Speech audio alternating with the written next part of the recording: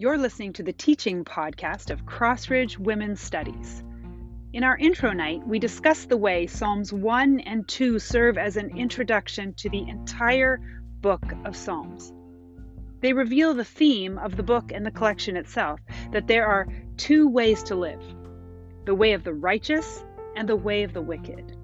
The way of the righteous leads to flourishing and is found through having a covenant relationship with God the Creator. This way of the righteous that leads into relationship with God, it passes through two pillars, God's law or instruction and God's king. These are two themes we'll see throughout all of the Psalms we study. Psalm 1 calls to mind this picture of a garden with its central image of a flourishing and fruitful tree. Sounds a lot like Genesis, doesn't it?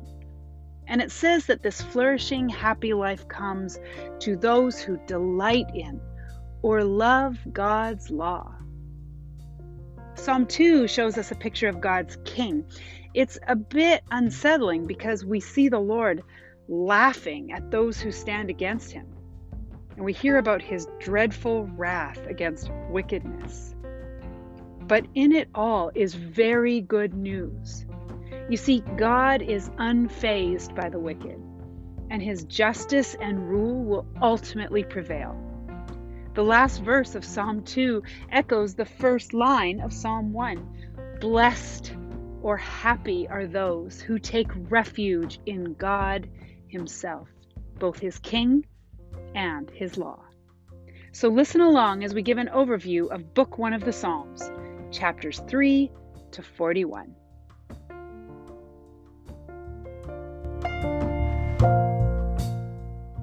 Psalm 41.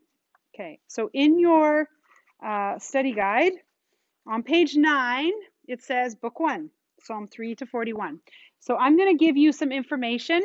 You can write down anything you want to write, and this is going to help you in what you study. So sometimes in the past, we've come to Bible study, you've studied a bunch of stuff, then you come here, and then I tell you, here's what you should have saw at the end of it, right? I don't intend to do that, but it sort of seems like that sometimes. This time, I'm going to pre-teach. So I'm going to say, here's what this is going to help you. And then you're going to go in, you're going to spend your 2 weeks in those Psalms, and you're going to have some background that kind of stays underneath you. It's like sort of what you stand in while you're looking at those two Psalms. Okay, so let's talk a bit about Book 1 of the Psalms, a few things. Okay, I have to turn the page here. Here we go. First of all, the overarching theme is, in a word, confrontation. Okay, Book 1 is about confrontation. There is constant confrontation. And it's kind of interesting because at the very end, we heard Heather say at the very end of the first verse of chapter 1 of Psalm says, "Blessed is the man who walks not in the counsel of the wicked." And then the very last verse of chapter 2 says, "Blessed are all who take refuge in him." Okay, there's this idea of the blessed life or the happy life or the flourishing life. And what Psalm 1 and 2 tell us is that there's two groups of people. We can easily call them the wicked and the righteous. Okay, we see the righteous love God's law, and the wicked, like they say, let us throw off these chains. We don't want him in our life. So there's constant confrontation because of these two groups of people. And actually, this goes all the way back to the Garden of Eden, right? God said there is going to be enmity between the seed of the woman and the seed of the serpent. In Genesis 3, that conflict between good and evil began. And from there on out, people had the opportunity. Are they going to choose God's law and God's king, or are they going to choose for themselves and try to throw off his good, his instruction and his heart? So the Hebrew root word for the wicked and the righteous, we see those words about 50 times in the book of Psalms, and half of that, 25 times, it's in Book 1. So it's just in these chapters 3 to 41. It's so much about the wicked and the righteous, these two groups and the conflict between them. Who wrote most of these Psalms? Most of them are written by David. You'll see that, except for 2. 10 and 33, there's no title, so we don't know. I guess it could have been David, but it doesn't say. And it makes sense for David because he was actually the anointed king. And David received the covenant promise of this, that he was going to have a dynasty and there was going to be this way that God dwelled forever with his people. And also, David knew firsthand of conflict, did he not? He's the king, he's the anointed king, and yet, did people like that?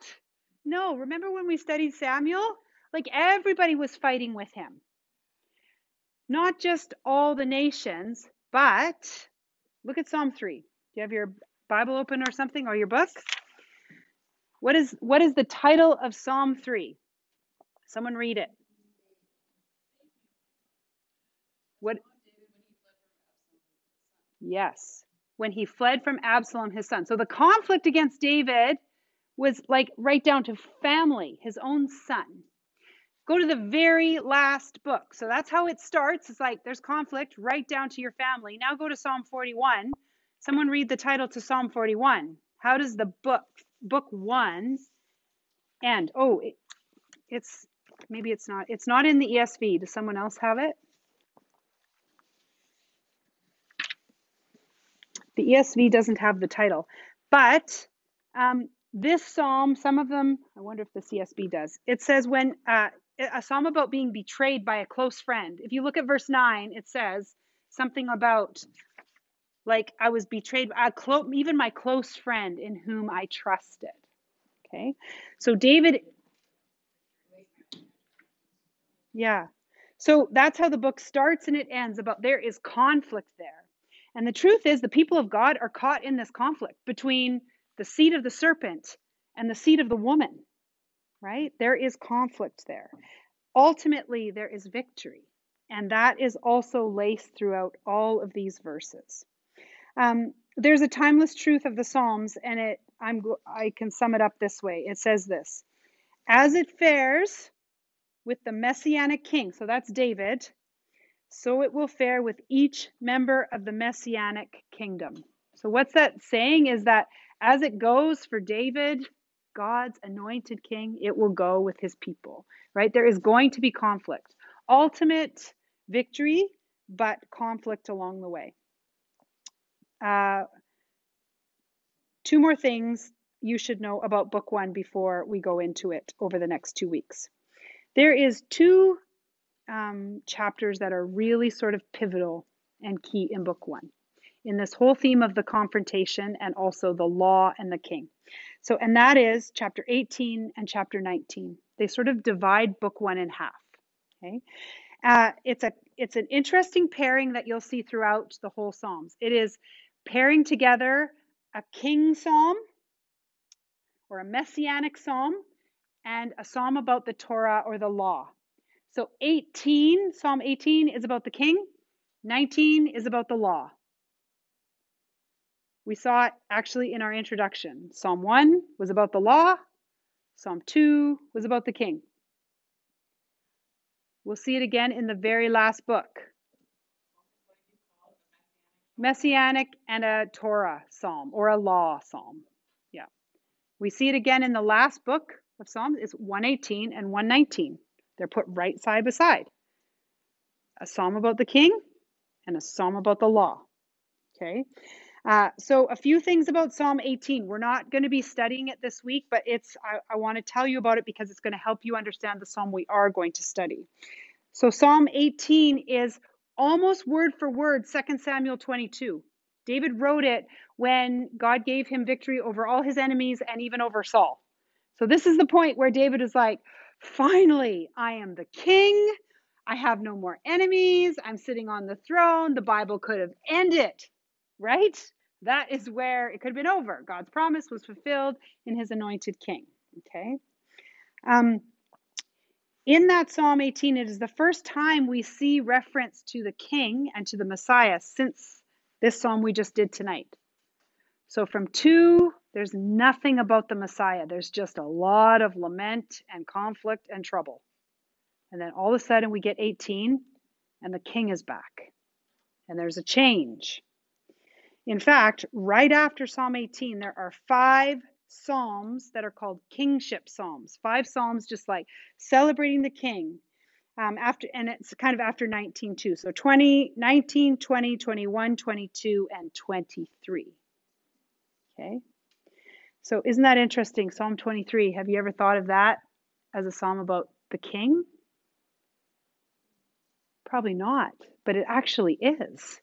It's a psalm about the kind of king that Yahweh is to his people. He's a shepherd king. So if you have time and you want to read it this week, go back and think of that as a king psalm. So right in the center is the psalm I'm going to send you, one of the psalms you're going to do over the next 2 weeks. It's Psalm 22. And Psalm 22 is kind of famous. You've heard the very first verse many times, probably. My God, why have you forsaken me? That's the first line of Psalm 22. So that's one of the psalms we're going to study this week. It is an interesting kingship psalm because it sort of brings together the idea of the messianic king, which is like David's line, but also the Lord God himself as king. Okay, and these are the two sort of facets of kingship that are in the psalm. So when you read Psalm 22, one of the things to pay attention to is where is it talking about King David? And then where is it talking about God being the king? How does it bring those two things together?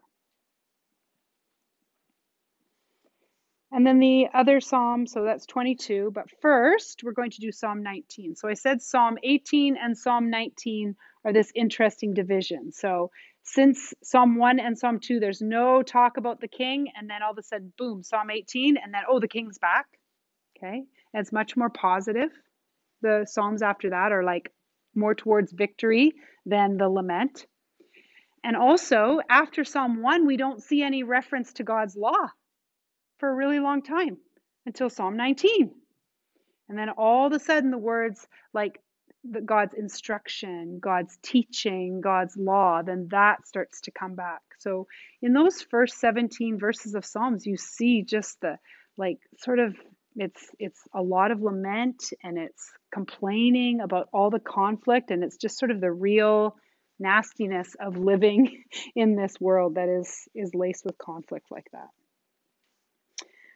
Lastly, I just want to say, just as you think about both of those psalms that you're going to study this week, first Psalm 19 this week, and then next week Psalm 22. I always want us to think about, where do we live in this narrative? And I think, Mom, you already said it. Like, we're here. We're in that conflict right now, aren't we? Between like the wicked and the righteous, and God as king, and a world who just wants to throw off his fetters and what they consider to be his chains of bondage. That's where we live. We live in the midst of a battle. It's ancient. It's from Genesis 3. Enmity between the seed of the woman and the seed of the man. But the Psalms tell us actually that as God's people, we can be confident because the end is written. And it does end in victory. And Martin Luther once said that the arc of the world is long, but it bends towards justice. And so that means what he was just saying is that it feels like forever, like when are we going to see victory? But just know it might feel long, but it does bend towards justice and righteousness and the victory of God in the end. But also, something that I think is really important is this theme of God as a refuge. And it starts now in book 1, and it will continue through the entire collection of the Psalms. That we have a refuge in the midst of this confrontation. That's what God is for us. He is a refuge and a rock. He is a safe place. He's a shelter. Well, because we are, and you'll see if you read in Psalm book 1, David is adversely affected by this conflict between good and evil that is going on. You and I are adversely affected every day by this conflict that is going on in the world in reality between good and evil. between God and the enemy, right? Between the wicked and the righteous. It is real in you. So as you read, you can take comfort and you can take refuge knowing that God is the king and that there is ultimate victory. I think this refuge picture, finally, I'm just going to say this, that is really important for us in this season because this is a time in our life. Here's real practical application where everyone in the world is looking for safety. I talked to the leaders about this on the weekend. We all want safety. Okay? Some of us want safety from COVID-19, from being sick. Some of us want safety from a government that is taking away our freedom. But we both ultimately want the same thing. You can find yourself in a very different place, and yet both of these positions want safety. The Psalms tell us that safety comes from God. He is our refuge. And we were praying about this because we came together and we said, like, okay, the government says we can come, we can meet, we can do this. Some people are nervous about it. How do we begin to do this again when our brothers and sisters are on these two sides? The people we sit with in church and at study that are in our community groups are on different sides of this issue. How do we come together? And one of the most beautiful things is that the church, the body of Christ, is one unique place in all of history and anywhere that actually the two can become one. Unity in spite of differences. It started that way, right? Jews and Gentiles. Circumcised, uncircumcised. And everybody came to the Lord's table. Why? Because they were there because of Jesus. And we are here, we come together because of God, our refuge. So if you need safety, whatever that is from, this week, consider how is this king and how is his beautiful law your refuge? And go to him. Find your refuge in him and in nothing else, because nothing else will suffice as a refuge. But then also, just know that all your brothers and sisters are also finding their refuge in him. Right beside you, shoulder to shoulder. Both sides find refuge in God. As you are studying this week, as you are dealing with some of the conflict going on in our world, would you just consider, as you're studying Psalm 19, Psalm 22, how is it telling you that God is your refuge? And what do you need to do? Maybe what changes do you need to make? Maybe you're seeking refuge elsewhere. But where is it you need to turn to him to be your safety and your refuge? We're just going to end tonight. I'm going to pray for you quick, and then I'm just going to ask your group leaders to just pray for you. They've heard a bit about you tonight, so they're going to pray for you. They'll be praying for you over the next 2 weeks, and I think you'll be praying for each other too. I will be in contact by email because, we sort of do this on our own now. We go out and study independently, but you won't be alone. You can always email me, Carolyn@crossridge.church, but I will also be sending you emails, and I'll also be asking you to get the Church Center app because we'll be putting everything through on that. So you'll get more information about that in your inbox. But let me pray for you right now, and then would you just take a few minutes to pray together with each other, and then you're free to go or you're free to hang out if you're waiting for youth kids, whatever. But let's just pray. Lord God, we recognize that you are our refuge, an ever-present help in trouble. And all of us, God, need safety. And regardless of what that looks like, the need is the same and the answer is the same. You are safety. You are the refuge beyond whatever we can do or we want other people to do for us. God, lift our eyes, would you? Even just as we come together around our tables on Wednesday nights, as we sit here together under the Psalms, this beautiful teaching, this poetry about your law, your heart, and your King.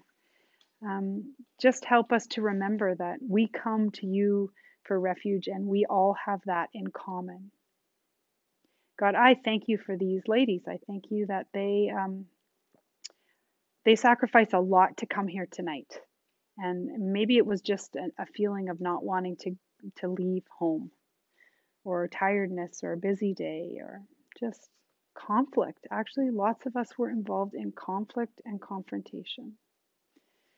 God, would you grow in us delight for your heart, for your instruction, for your word, that teaches us a new way to deal with conflict and confrontation.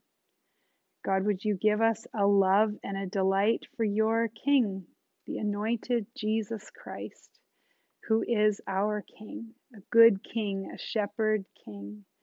And would you help us as we are in the Psalms this week to submit to your word in a way that it shapes not just our thinking, but also our hearts and how we feel and our emotions, even in the midst of this conflict that we find ourselves in. We praise you because you are victorious. We come to you now and we pay homage to the King. We believe you are good, and we want to just direct others to you and to worship you. We ask you to, just open our eyes to see all the things that you have for us by your Spirit. Because of what Jesus has done for us, we thank you.